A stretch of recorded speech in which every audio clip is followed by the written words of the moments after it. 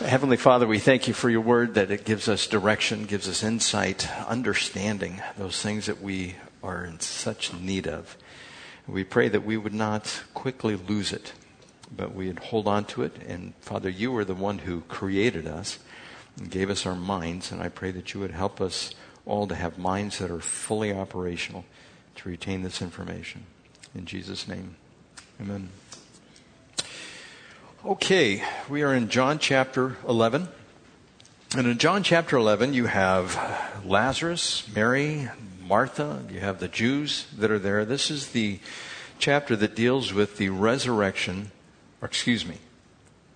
the raising from the dead of Lazarus. Not the resurrection, because the resurrection takes place, or it began with Jesus Christ. He's the first fruits of the resurrection.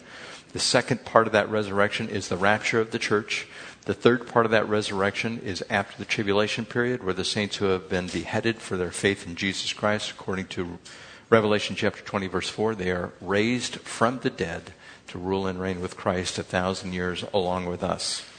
And so that is the resurrection. That is the first resurrection. And just as a side note, the second resurrection takes place after the 1,000-year reign of Christ and after the heavens and the earth are destroyed. I was listening to the book of Job today, and it even says that in there, where you had Job's friends come and talk to him, and they said, when one of them was talking, that this place where the judgment happens, it won't happen until everything is destroyed. So the book of Job says that as well. It's not only in the New Testament. Going on here, this bringing back to life of Lazarus, it was the most misunderstood incident that was taking place. Now, this happens after the restoration of the blind man. And Thomas, he misunderstood. Martha misunderstood. Mary misunderstood. The Jews misunderstood. The chief priests and the Pharisees misunderstood. And as it gets into the next chapter, there's a little more misunderstanding that takes place there. But if you are familiar with the story, we're going to answer questions such as, why did Jesus delay his coming in helping Lazarus? And why did Jesus say that Lazarus was only asleep? Those, you probably may know the answer to one or both of those. But in John chapter 11, verse 1, this is where the death of Lazarus is taking place. Now a man named Lazarus was sick. He was from Bethany, a village of Mary and her sister Martha. This Mary, whose brother Lazarus now lay sick, was the same one who poured perfume on the Lord and wiped his feet with her hair. And this is going to be taking place in the next chapter. So the sisters sent word to Jesus, Lord, the one you love is sick. When he heard this, Jesus said, the sickness will not end in death. No, it is for God's glory, so that God's Son may be glorified through it. Jesus loved Martha and her sisters and Lazarus. Yet when he heard that Lazarus was sick, he stayed where he was 2 more days. So Jesus had a close relationship with this family. This family, if Jesus had a best friend, so to speak, that was apart from work, his friends at work were his disciples. And he considered them his brothers, so to speak. But having a really good friend, apparently, it was Lazarus, Mary, and Martha, because that's where he would stay. And it is written down here in the first 6 verses that Jesus loved them. And it's peculiar that he would point out a particular person, John, the apostle here, as he writes this. He'd point out just a few people because, also in John 3:16, for God so loved the world. But there's special note about these particular people. So there was a close family relationship. And if a male in the family were to die back then, it could be disastrous. Even today, it can be disastrous. But especially back then, because women in that particular culture did not have the same standing as men unless they were wealthy. And we know that Mary had some means because she had a very expensive jar, alabaster jar, full of this fragrant perfume, and usually is used as some type of dowry. When you get married, it's something to fall back on if necessary. But anyhow, these were Jesus' friends. Now, a miracle is going to be performed here, and the purpose of all miracles is to glorify God. That's number one on your list there. In John chapter 11, verse 4, when he heard this, Jesus said, "The sickness will not end in death. No, it is for God's glory, so that God's Son may be glorified." Secondly, God's timing is not our timing. You see how Jesus delayed this? Now, when he was talking to his disciples in verse 4, it appears that Lazarus was already dead at this point, because when Jesus showed up, he had been dead for 4 days. And so word got to him, and probably when word got to him, Lazarus had expired at that time. And so God's timing is not our timing. A request made, a reply is sought, and the Lord waits. And this is often the case. If you take Job, for instance, does anybody know, or has anybody read lately the book of Job and how long he probably suffered? Now, what he suffered from was his children were taken. He had 7 sons and 3 daughters. And there was a storm that came and flattened the house and killed all of his children. And then his camels were taken by 3 raiding parties, and all of his possessions, basically everything he had, was taken from him. And so he had to wait under that. And if you remember the story of Job, he tried to justify himself and call upon God to answer why he's being persecuted, because he's been a righteous man. And his buddies were saying how wicked he was. If he just confesses, it's going to be okay. And the last guy, Elihu, I think is his name, that guy is just full of wisdom. And he's the youngest, and he thought he would wait. But anyhow, it's a great story. You should go back and read that. I heard it today. I was touched by listening to everything that was said. But he had to wait. Now, when these guys showed up, they sat there with him for a week. So we know that he was sick, infirm for a week, because he got the boils and everything else after that. And they rested with him. So this illness was probably a couple of months that he was sitting there, and they would talk to him, and they'd say, "Confess your sins." And he goes, "I'm a righteous man, and you can't convince me that I have done anything wrong or have any evidence like that." And he's calling upon God, "Why are you doing this to me?" And he didn't get an answer. And at the end of the chapter, at the end of the book, he still didn't get an answer as to why. God just told him, "Stand up and gird yourself up. I'm going to talk to you. Prepare yourself like a man," because he tried to justify himself, and he still wasn't getting any satisfaction. And of course, he repented of that at the end, and he made intercession for his friends. But there was no answer. He was suffering horribly, and he did everything. He was a righteous man before God, and yet he was suffering. Or what about Noah? You guys remember how long it took Noah to build the ark? 100 years. It took him 100 years. He started when he was 500. I think he ended when he was 600. It's about 100 years that it took him. He was a preacher all that time. Not very successful. He evangelized his own family, but for 100 years there was nothing. Do you think he called out to God and said, "God, give me some souls. I mean, come on, do something here." And God did not answer. And it wasn't because he was powerless to do so. It's just the people didn't want to respond. That's why he destroyed the earth, because the wickedness was so much. But he had to wait through that. Now, how long did it rain for? 40 days. How long was he on the ark? 378 days. How long do you think he pleaded with God? "God, oy vey, can we get off this boat?" It's like the cruise from Hades or something like that. It just continued and continued. And I'm sure if they were normal, and I think that they were normal, except they lived a little bit longer, they had more time to build up complaints, and they were probably complaining about that time, right? And God still didn't answer, and so they had to wait. So Lazarus, the sisters called for him, had to wait. Jesus wasn't going to show up. Abraham, the same thing. How old was he when he had Isaac and Ishmael? And then how long did he have to wait to see that fulfilled? And he died an old man, and he just had to wait to see these promises brought to fruition. And even though God directly promised these things, he still had to wait. So God's timing is not our timing. If it was up to me or up to you, It would happen instantly. In the United States, how long do you want to wait for your burger in the drive-thru? Do you get a little upset if your coffee takes a little too long at Starbucks or one of these Coffee Bean or whatever?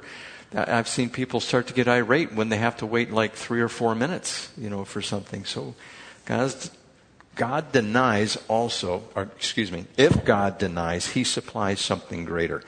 Now, these same people, Job lost everything, and I'm sure he was interceding to God as to why. He probably didn't get too much of an answer from that eventually even. But God restored everything, and he had twice as much after this trial than before the trial. And he had 7 sons and 3 daughters after that. It was all restored to him.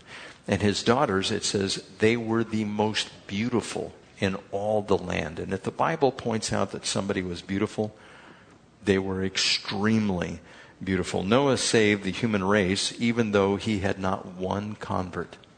We're all related to Noah, but that's what the reward came. He supplied something greater even though he was denied souls before the flood came.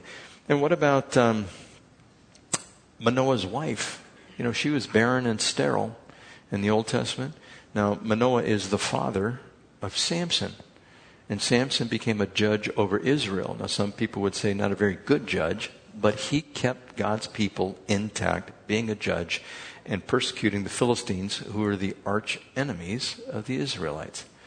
And so, even though Samson probably didn't get everything he wanted, he lost in love, right? That woman Delilah just ruined him.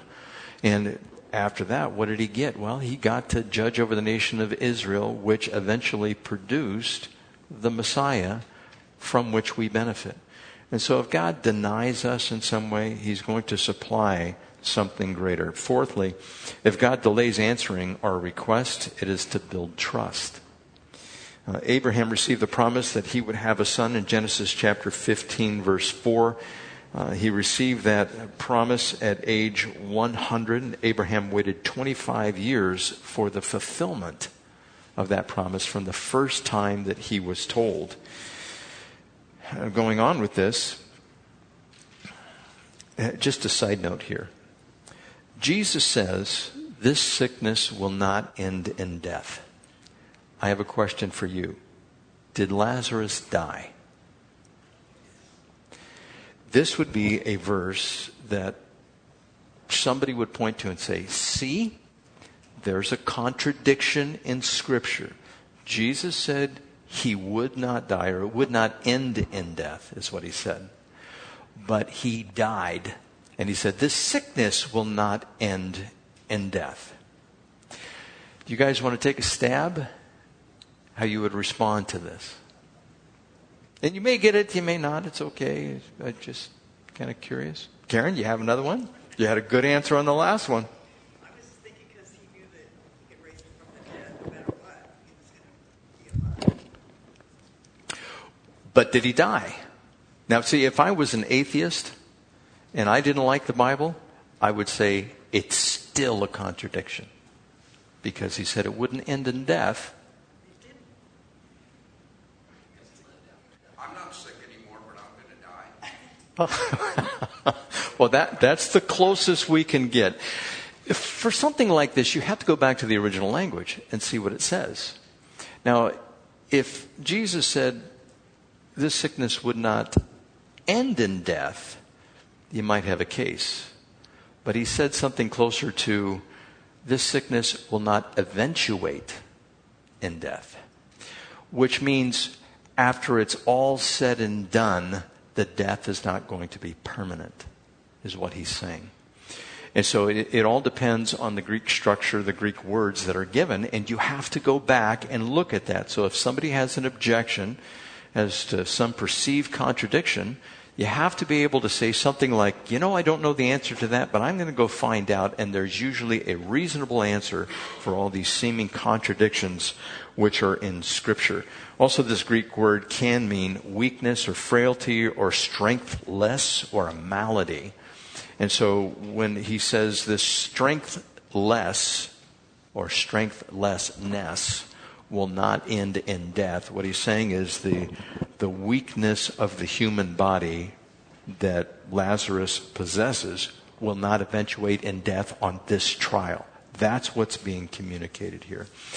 Now here the disciples misunderstood. In verse 7, it reads, "Then he said to his disciples, let us go back to Judea. But Rabbi," they said, "a short while ago the Jews tried to stone you, and yet you are going back there." Jesus answered, Are there not 12 hours of daylight? A man who walks by day will not stumble, for he sees by this world's light. It is when he walks by night that he stumbles, for he has no light." Now, they recognize that these Jews wanted to kill Jesus. And Jesus is saying, we need to go back. And the disciples are going, why would you go back? They didn't understand the purpose of him going back to Lazarus. Now, if you know your geography there, if you go to Jerusalem proper, if you head directly east, you'll run into the Mount of Olives, and just on the other side is Bethany. It's like 2 miles away. It's not very far. You can actually see it once you get to the crest of the Mount of Olives. You look over, and the Mount of Olives is about 1 mile away as you walk down the road there. As a crow flies, it's probably just a little bit less. And so these disciples, they didn't understand what Jesus was meaning by going back. And are there not 12 hours of daylight? A man who walks by day will not stumble, for he sees the world's light. It is when he walks by night that he stumbles, for he has no light. So he's talking about his demise, his eventual crucifixion. He's not going to be there. He's the light of the world. While he is here, he is going to be the light of the world, and everybody will understand what's going on. So he has to go and be a witness. Now, number 5 there is, if it is God's will to go, no matter what the perceived risks might be, we are to go. We are not to hold back. If God says, head out, go do this, and you say, but it's so dangerous, there could be problems there, Jesus had the example set forth of just go and do it.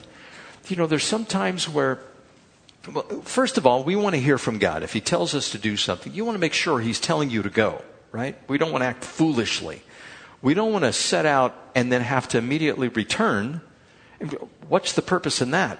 We're supposed to go accomplish something and then come back. And you make preparation for all of that, right? Or sometimes people make preparation, go and never come back. And that's what they're supposed to do. Whether you're going to the 1040 window where your life might be in danger if you give the gospel to somebody, or you're going over to Indonesia and you're going to New Guinea or someplace like that and you're going to be a missionary, just make sure God has said, okay, go.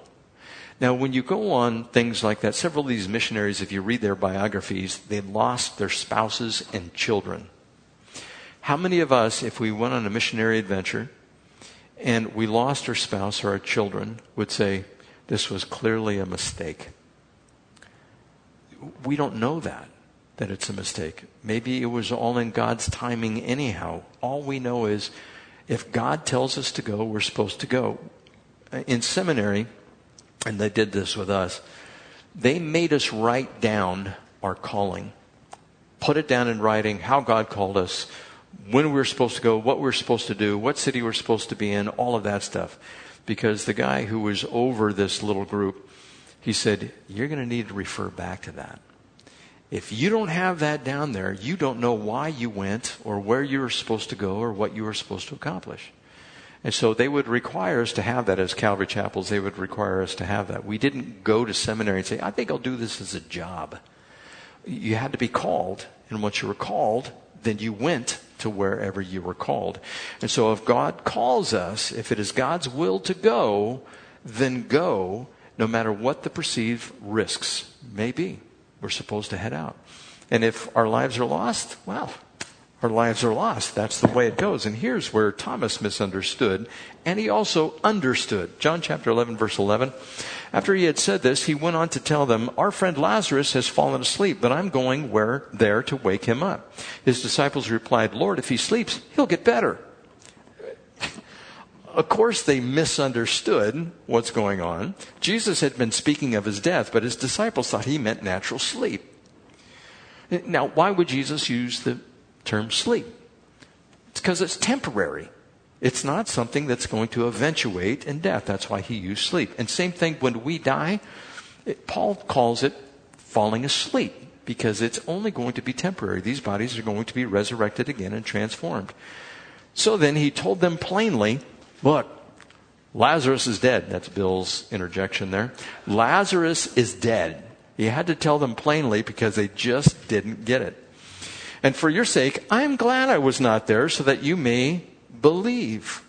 But let us go to him. Then Thomas, called Didymus, said to the rest of the disciples, let us also go that we may die with him.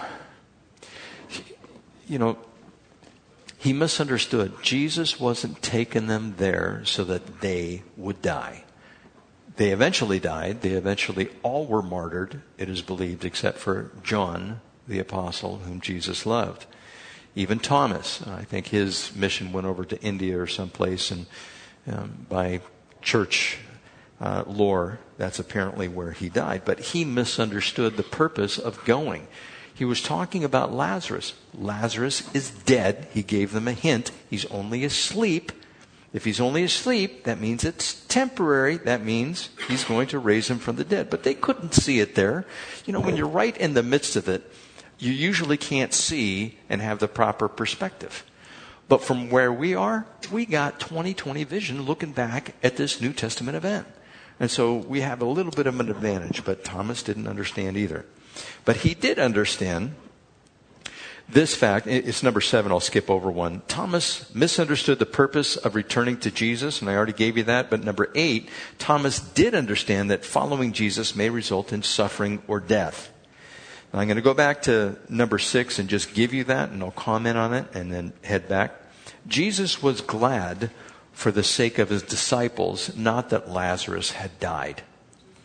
And so when he says, I'm glad I wasn't there, it wasn't for Lazarus' sake. Lazarus was sick. When was the last time you were sick and you thought you were going to die? Well, Lazarus actually did die because of some sickness that he had. He was probably dehydrated, had a high fever, who knows what it was that had overtaken him. But it clearly caused his bodily functions to cease, and he died. And Thomas misunderstood this, as I just said. It was not for the disciples to go and die. Jesus would eventually be crucified. And by the way, from chapter 12 on, as John writes it, that's the last week of Jesus' life on earth. So the rest of the gospel there of John is taken up with his last week. And you might think about, well, what would you say if you knew you only had 1 week to live? What would you tell your family members? What would you tell everybody around you? And Jesus knew that. He was going to the cross, and he only had 1 week to live. Now, Thomas did not understand that Thomas did understand that following Jesus may result in suffering or death. And he was willing, at the direction of Jesus, to put his life on the line. We don't have to do that in the United States, not yet. It's not a country where we're persecuted, but it is an actuality or an actual concern around the globe, wherever you go. And if God calls you, don't worry about that. Don't fear those who can kill the body. Fear those who can kill both body and soul, which is God. And so we want to make sure, even if he calls us to go somewhere and it can be dangerous, we go. And I told you that a couple of weeks ago, Jesus was making the point that doing his Father's will was even more important than bread, which meant doing the Father's will was even more important than life. Job says the same thing back in Job. I keep referring to that because it impacted me so much to go through the book of Job again. But both Jesus and Job had this idea of there is nothing more important. Look at us in our lives. Okay, I have a garage at my house, and it's full. I have a path. And the path, right now, it's about 4 feet, maybe 5 feet in some sections that I can get from the garage to the house door on the inside. The other side, it's filled up, right? And I look at this stuff because being self-employed, you have to have so much stuff. I've whittled it down from 3 garages. It's now down into 1. It's taken several years to do that. Lord willing, it'll only take a few more months to get rid of the extra stuff that's in there. But I spend so much time with that, just like any of you. If you have a garage like that, what do you spend your time doing? Organizing your stuff, right? If you don't have a garage, where do you put your stuff? In the house, in the cabinets, in the shed, under a canopy. You put it somewhere. And we have to build more sheds to hold more stuff. And we spend so much time doing that, and our focus needs to be get rid of the stuff that we really don't need and focus on living a life for Christ. Because when you have stuff, what do? My neighbor asked me once, so why don't you guys have stuff like quads and boats and, trailers and cycles and, just all kinds of stuff? And I said, I don't want the responsibility. I was talking to, at the party, I was talking to somebody at the party about Texas and how much house you could get for $135,000. I took one look at this house that he showed me, and I thought, that is nothing but work. There is no way I want to move into a house like that for $135,000 that has like 10 bedrooms and 3 bathrooms. I'm just going to be taking care of that thing the whole time, and I don't want to do it. And it will distract from this life being lived for Christ. So the more we have, the more we get distracted. The less we have, the more we can serve Christ. And so that needs to be our focus. And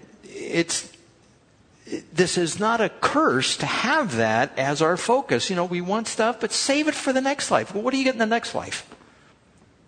That's right. I saw it mouthed. Everything.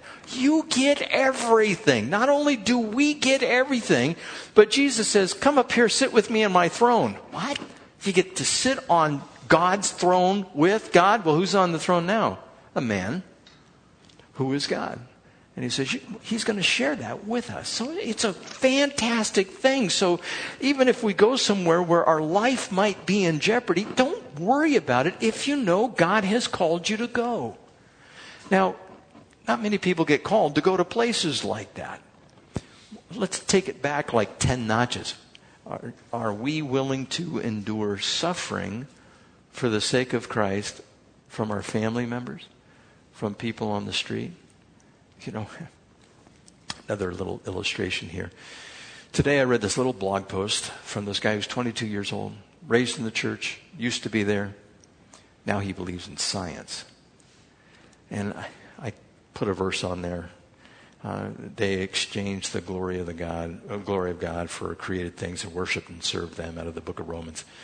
And I posted that on there and I said, it's so sad. Somebody else said, so sad. But I got a couple of thumbs down. Don't even talk about Scripture. Don't even do that. And that's so mild, to get that. You can be anonymous and posting stuff like that. And I get it. And every time I post something to deal with God, I posted something that had to do with pro-life, I got some nasty grams back. It's like, well, who do you think you are? It's like, I'm just trying to show you what Scripture has to say, basically. And it never ends well when you're on a public forum like that. And so this idea of suffering, don't consider it a curse. Matter of fact, this is what we're supposed to consider it. For it has been granted you, or granted to you on behalf of Christ, not only to believe on him, but also to suffer for him. It's been granted to us, like it's a privilege. And so it's not a curse, but it is a privilege. Also, it's commendable.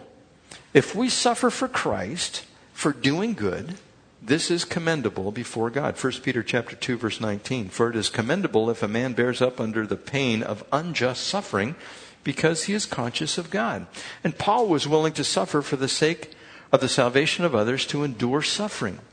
In 2 Timothy chapter 2, verse 10, therefore I endure everything for the sake of the elect, that they too may obtain the salvation that is in Christ with eternal glory. Now, these people should be our inspiration. They are my inspiration.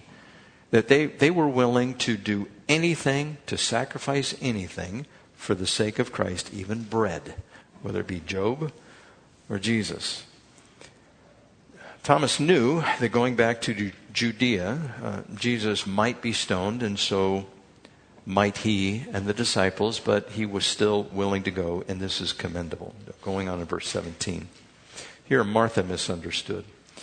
On his arrival, Jesus found that Lazarus had already been in the tomb for 4 days. Bethany was less than 2 miles from Jerusalem, and many Jews had come to Martha and Mary to comfort them in their loss of their brother. When Martha heard that Jesus was coming, she went out to meet him, but Mary stayed at home. "Lord," Martha said to Jesus, "if you had been here, my brother would not have died. But I know that even now, God will give you whatever you ask." Jesus said to her, "Your brother will rise again." This point, number 10, the physical location of Jesus is not necessary for healing by Jesus.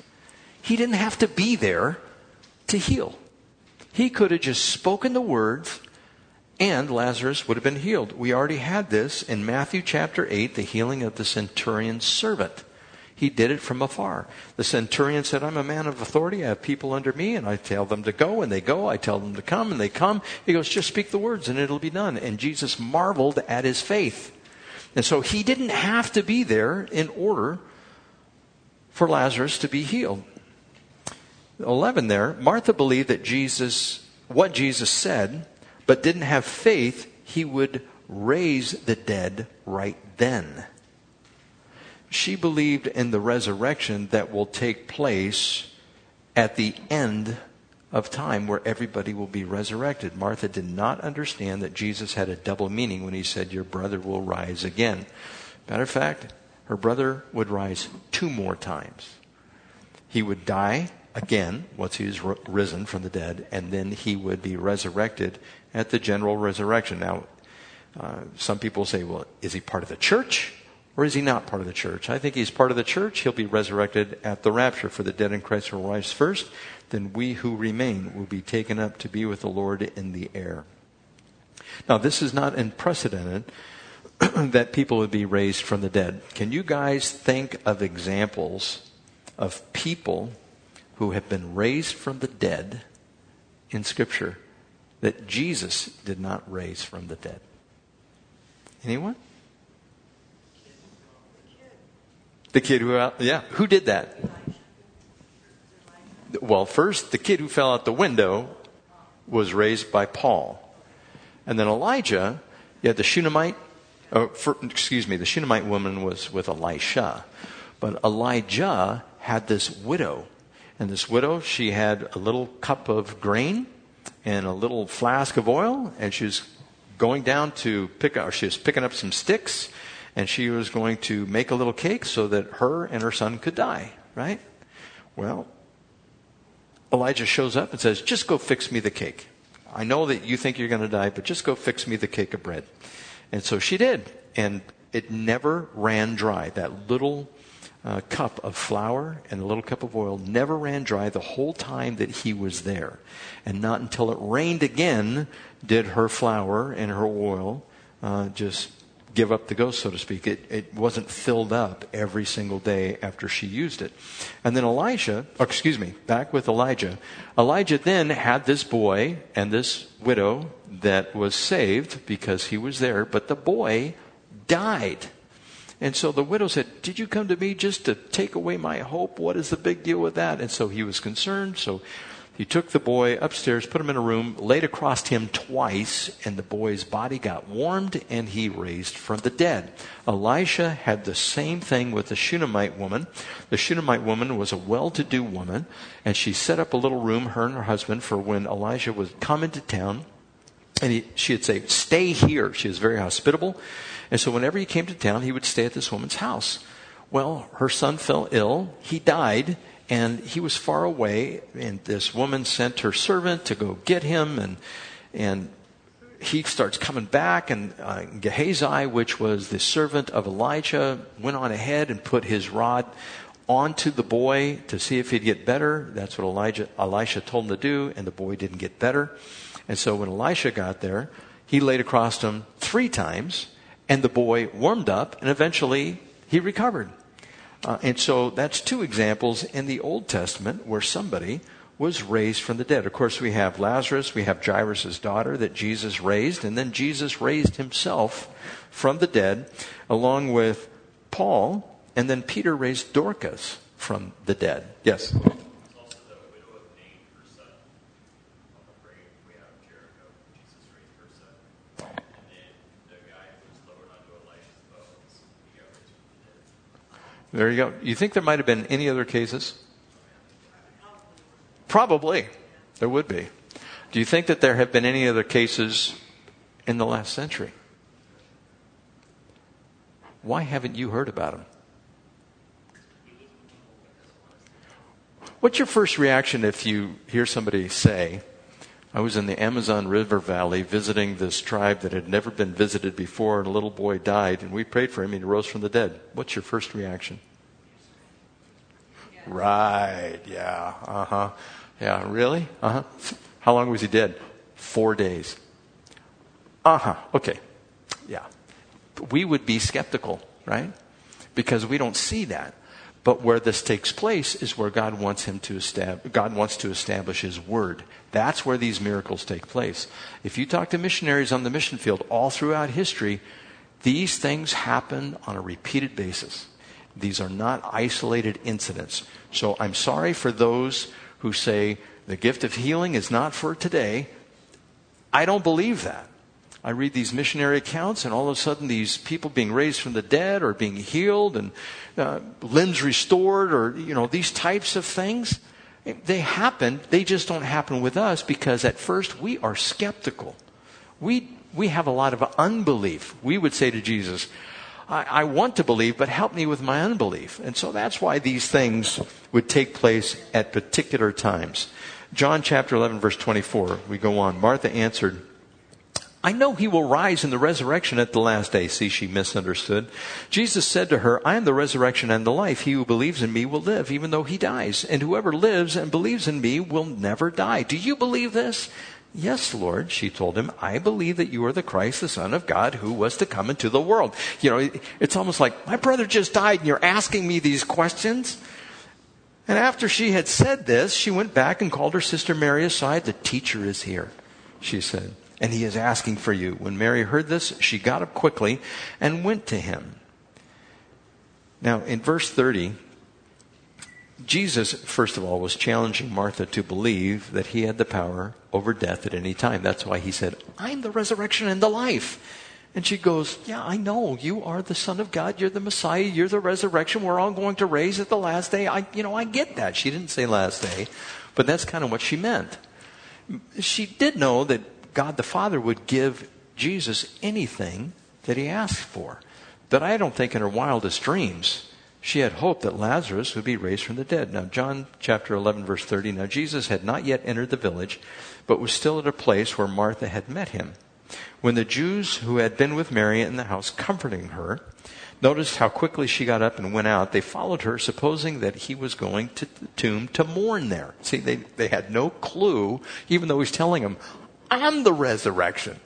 Oh, he's going to the tomb. He's going to mourn at the tomb. That's what they thought.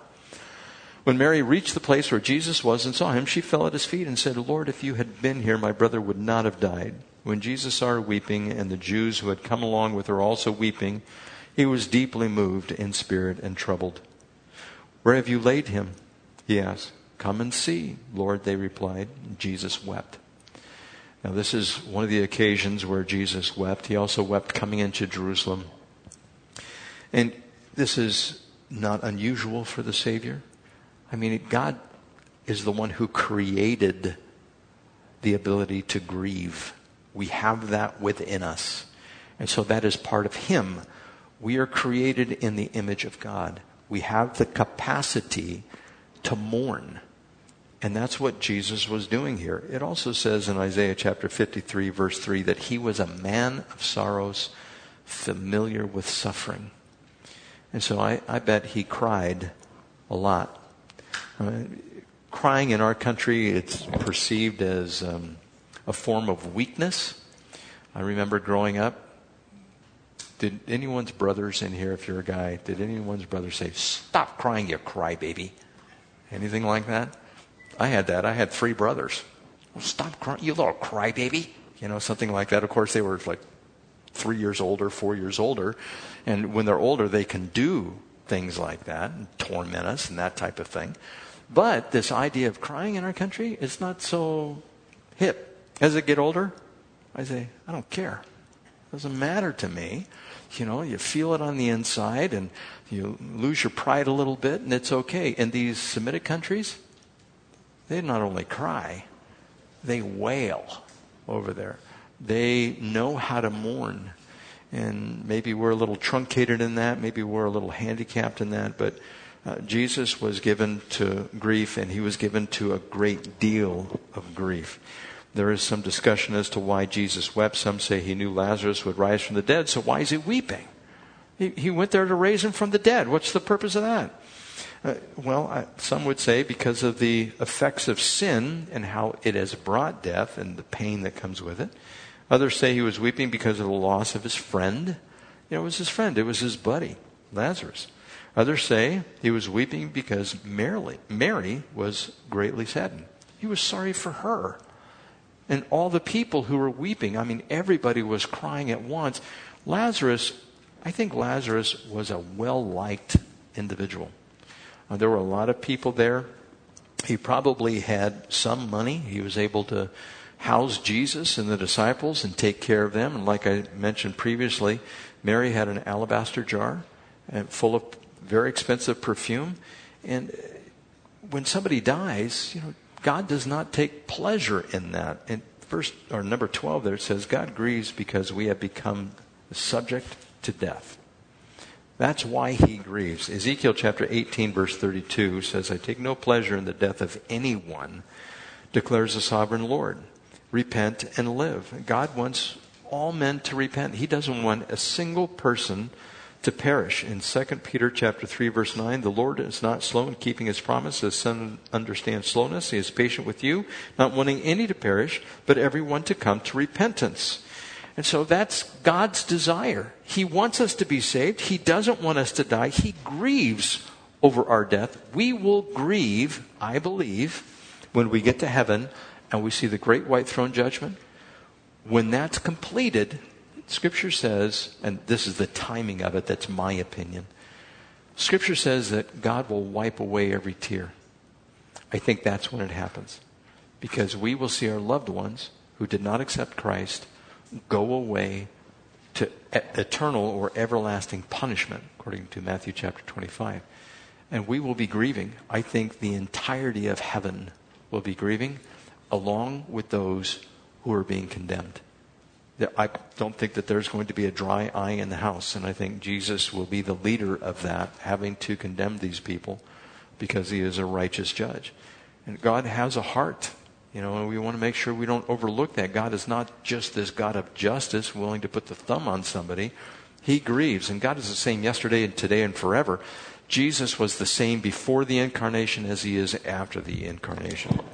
Now here the Jews misunderstood in verse 36. Then the Jews said, see how he loved him? But some of them said, could not he who opened the eyes of the blind man have kept this man from dying? In other words, he didn't have the power, is what they were saying.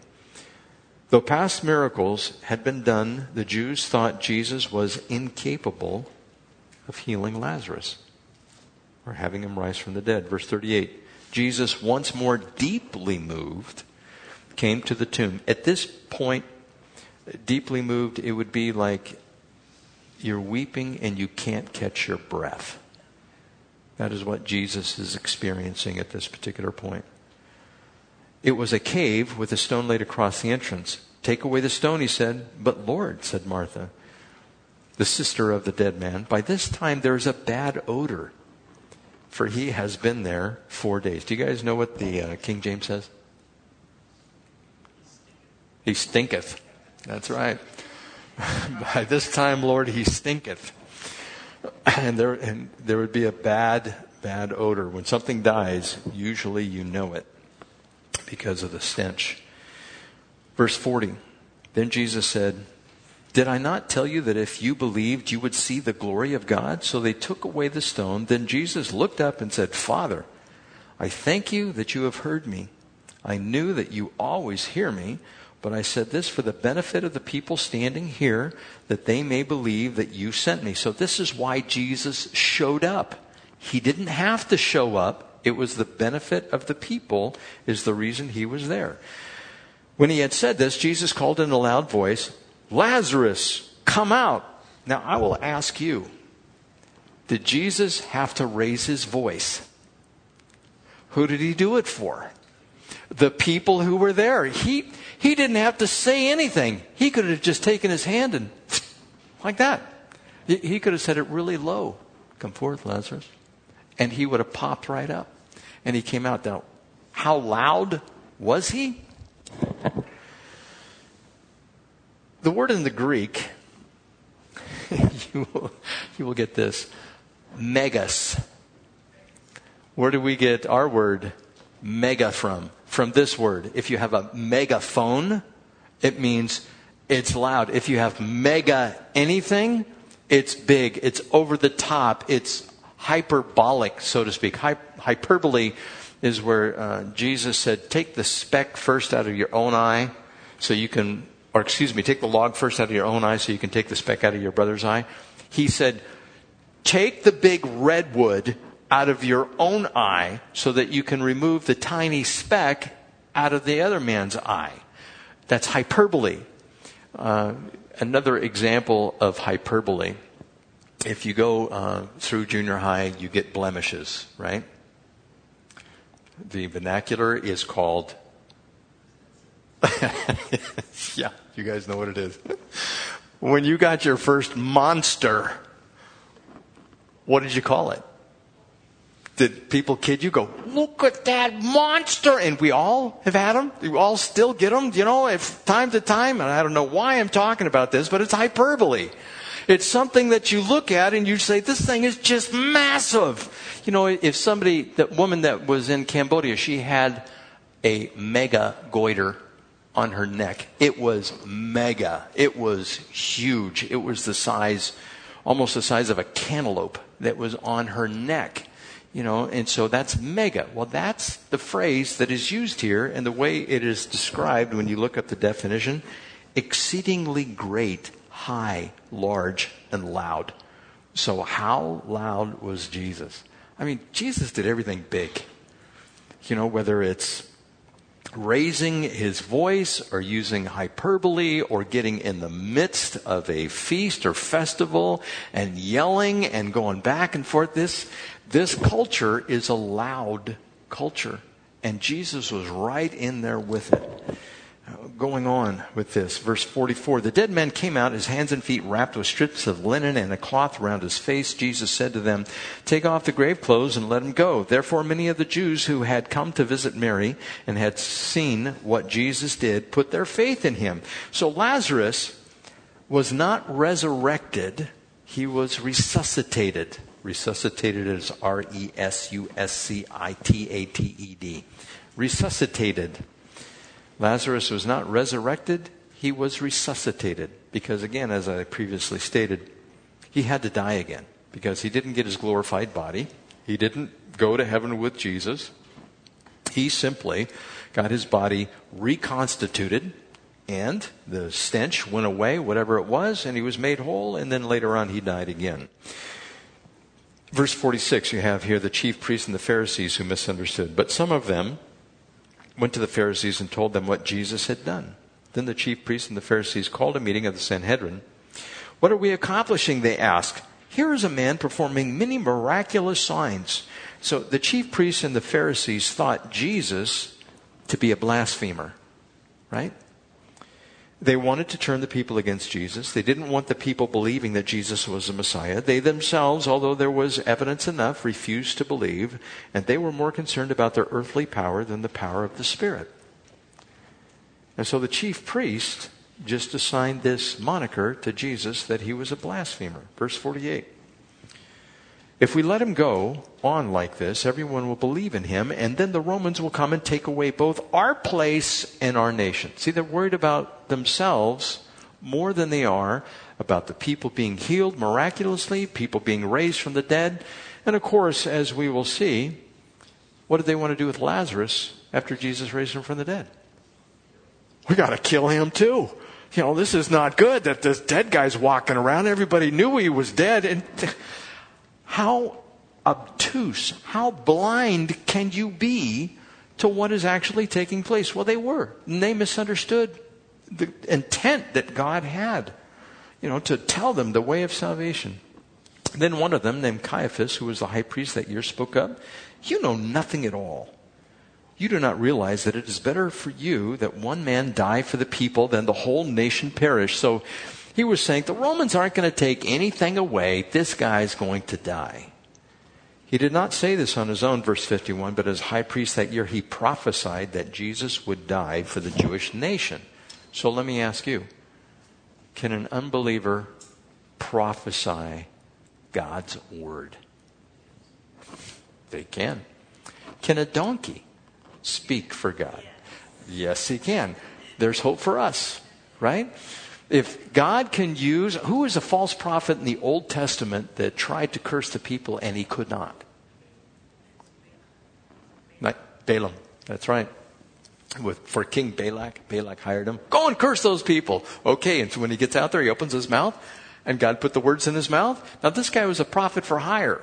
Some people say he's a false prophet. He did this for money type of thing. And he could only bless the people because God took over his mouth and he just blessed the people. And of course, Balak was pulling out his hair at this particular point. What are you doing? You're not supposed to bless them. You're supposed to curse them. He goes, I can only say what God puts in my mouth. What are you getting all over me for? And so, even a person who is not belonging to the kingdom can be used by God to prophesy. He can use anyone that he wants. And so I mean that with total seriousness. There is hope for us. We think, oh, God can't use me. If God can use a donkey, he can use us, right? So attempts had been made to kill Jesus before. After raising Lazarus, they deliberately counseled with one another how they could take his life, according to verse 53. It says there, so from that day on, they plotted to take his life. They didn't want anything happening to their little place in society. Verse 54, therefore Jesus no longer moved about publicly among the Jews. Instead, he withdrew to a region near the desert to a village called Ephraim, where he stayed with his disciples. Ephraim is north of Jerusalem, about as far as Jericho is to the east. It's not that far away, but it is a little podunk town that Jesus went and hung out in. When it was almost time for the Jewish Passover, many went up from the country to Jerusalem for their ceremonial cleansing before the Passover. They kept looking for Jesus, and as they stood in the temple area, they asked one another, what do you think? Isn't he coming for the feast at all? But the chief priests and the Pharisees had given orders that if anyone found out where he was, he should report it so that they might arrest him. So clearly, everyone misunderstood what was taking place here. And it wasn't until afterwards. And the whole point of this was to show that Jesus was the resurrection and the life. He has power over death. That is chapter 11. Jesus has power over death. That's why we can trust him. And he did it in front of all of these witnesses. This thing was not done in a corner. Any questions? We're all good. Okay, let's pray. Father, we thank you just for the inspiration from your word. We thank you for the revealing to us, the revelation, that Jesus was a man of sorrows, that he felt what we feel, or more correctly said, we feel what you feel. And help us even more so, Lord, to have a heart like yours, that we can weep for those who don't understand the effects of sin. That, Lord, when we lose somebody close, you would bring comfort to us so that we might comfort others in their distress. But we thank you for the story. We thank you for Lazarus, a faithful servant, and for Mary and Martha, who were willing to suffer. And for Thomas, Lord, a man of faith who gave his life for you. We thank you for all of these individuals. May we be like them in spirit and in purpose. In Jesus' name. And everyone said, amen. God bless you guys.